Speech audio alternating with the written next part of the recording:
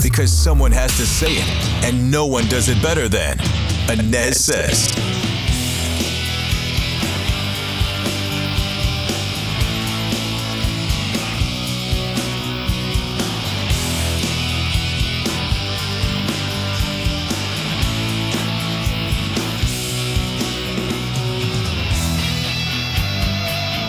I welcome you back to the Inez Says podcast. I am Scott Inez. Thanks for climbing aboard today. You can find the pod most everywhere you get your podcasts, including Spotify. You can find it in the WDBO app. You can find it there in Apple Podcasts as well. I'm also on the radio. Check me out each and every weekday morning with Orlando's Morning News, 5 to 9 a.m. on WDBO 107.3 FM and AM 580 in Orlando. Stream us right there in the WDBO app. So the big news today, Elon Musk has bought Twitter. $44 billion for Elon, dropping the bucket for a guy who's worth $270 billion.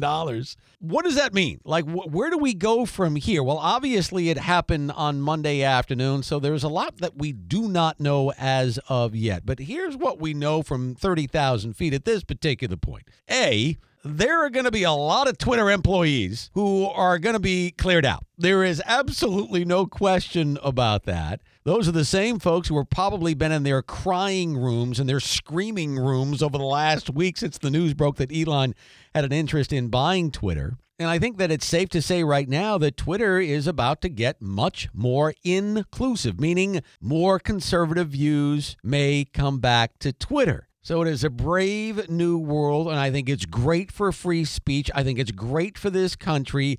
Twitter, like it or not. And I'm not a big tweeter, okay? I do have a Twitter account. Don't use it very much. Don't enjoy it a whole heck of a lot, mainly because of Twitter's snarkiness, and it really has become a cesspool of negativity. But look, I will not even deny it's powerful. Twitter is very, very powerful. So I think it's a brave new world there on the social media playing field. Of course, what everybody wanted to know was Donald Trump going to be headed back to Twitter. Now, he says he will not rejoin Twitter, that he is busy with his Truth Social network, a network that really has not gotten off the ground as of yet. It's had its share of problems. But Trump says that he's going to stick with Truth Social for now. You do wonder, though, that if Truth Social continues to kind of experience those hiccups, whether the Donald will be back on Twitter before long. Where will Twitter's headquarters be? That's an interesting question, isn't it? He's already moved Tesla from California to Texas. I know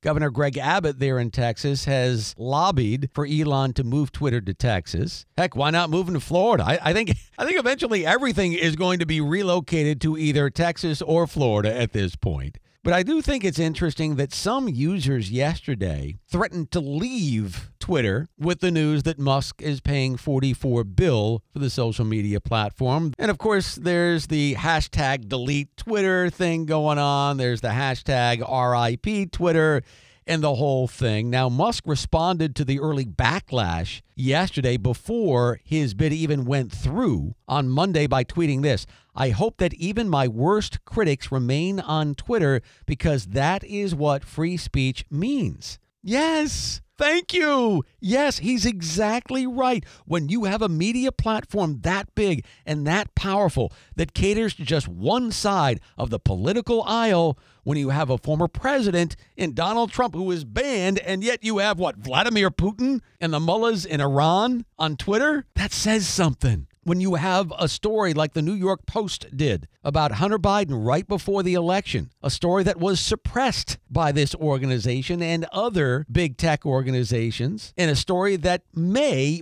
have swayed a very tight election, this is going to be a very, very good thing for free speech in America. Now, I love Twitter's statement yesterday. Here's a direct quote, okay? "Free speech is the bedrock of a functioning democracy, and Twitter is the digital town square where matters vital to the future of humanity are debated." Well, that's an interesting statement. Again, if Twitter were truly a digital town square, Donald Trump would still be on Twitter. Hundreds upon hundreds of thousands of conservatives would still be on Twitter. So I think this is a very, very good thing for free speech in America, for democracy, the whole thing. But what I find really interesting is to see the reaction of Elon buying Twitter for the 44 bill. You have the White House now. You have the White House all of a sudden saying that, you know what, we're concerned about these billionaires' control of social media. That's fascinating. Their boy Zuckerberg and their boy Bezos, they're at Facebook and the Washington Post. And yet only now is the White House paying lip service to how concerned they are about these billionaires running our information world. And you have the Twitter sphere melting down on Monday. Absolutely melting down. Some on the left side of the aisle are downright apoplectic about Elon's takeover of Twitter. It's laughable. It is so easy to get under their skin. All you have to do is mention 3 names to the left, and they go crazy. 1, Elon Musk. 2, Donald Trump. And 3, Ron DeSantis. They go nuts. But here's the question. Is the left going crazy because they truly believe that big tech needs to be reined in? Or are they upset that they don't get to control the narrative anymore, at least on Twitter? They control everything else. Keep in mind, this is a guy in Elon Musk who, by the way, you can't put in a political box. He's a very independent mind, a very independent thinker. I absolutely love the guy. I have a lot of respect for him. But this is a guy who has said many, many times, I believe in free speech. Shouldn't everybody be for free speech? This is a guy who owns an electric car company. The left loves, adores its electric cars. But it's amazing to me the hate and the vitriol that we see from the left about this mega purchase. I didn't see any of that concern when Jeff Bezos bought the Washington Post. Did you? And now Bezos, by the way, has the onions to tweet this. Quote, interesting question. Did the Chinese government just gain a bit of leverage of the town square? What? Just because Elon buys his lithium batteries for his electric cars from China? Come on, that's a bit of a reach there, Jeff. And then you have Senator Elizabeth Warren from the great state of Massachusetts, who says that Elon's purchase of Twitter is, quote, dangerous for our democracy. Well, restoring a social media platform to a free market of ideas, is that what is dangerous for democracy? Or is Senator Warren afraid of the left losing their monopoly on social media and mainstream media? What is there to be afraid about if, in fact, this will be a free marketplace of ideas again?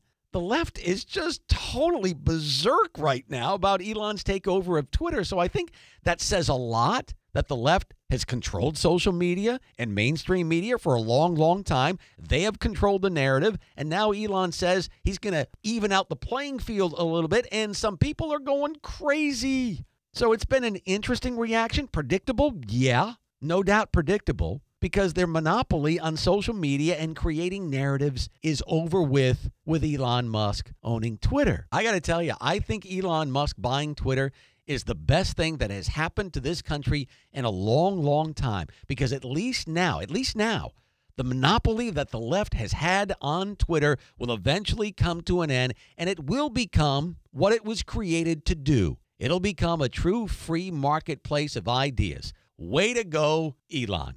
That's going to wrap it up for the Inez Says podcast today. Join me on the radio every single weekday morning with Orlando's Morning News, 5 to 9 a.m. on WDBO 107.3 FM and AM 580. And again, you can stream us right there in the WDBO app. I'll see you next time.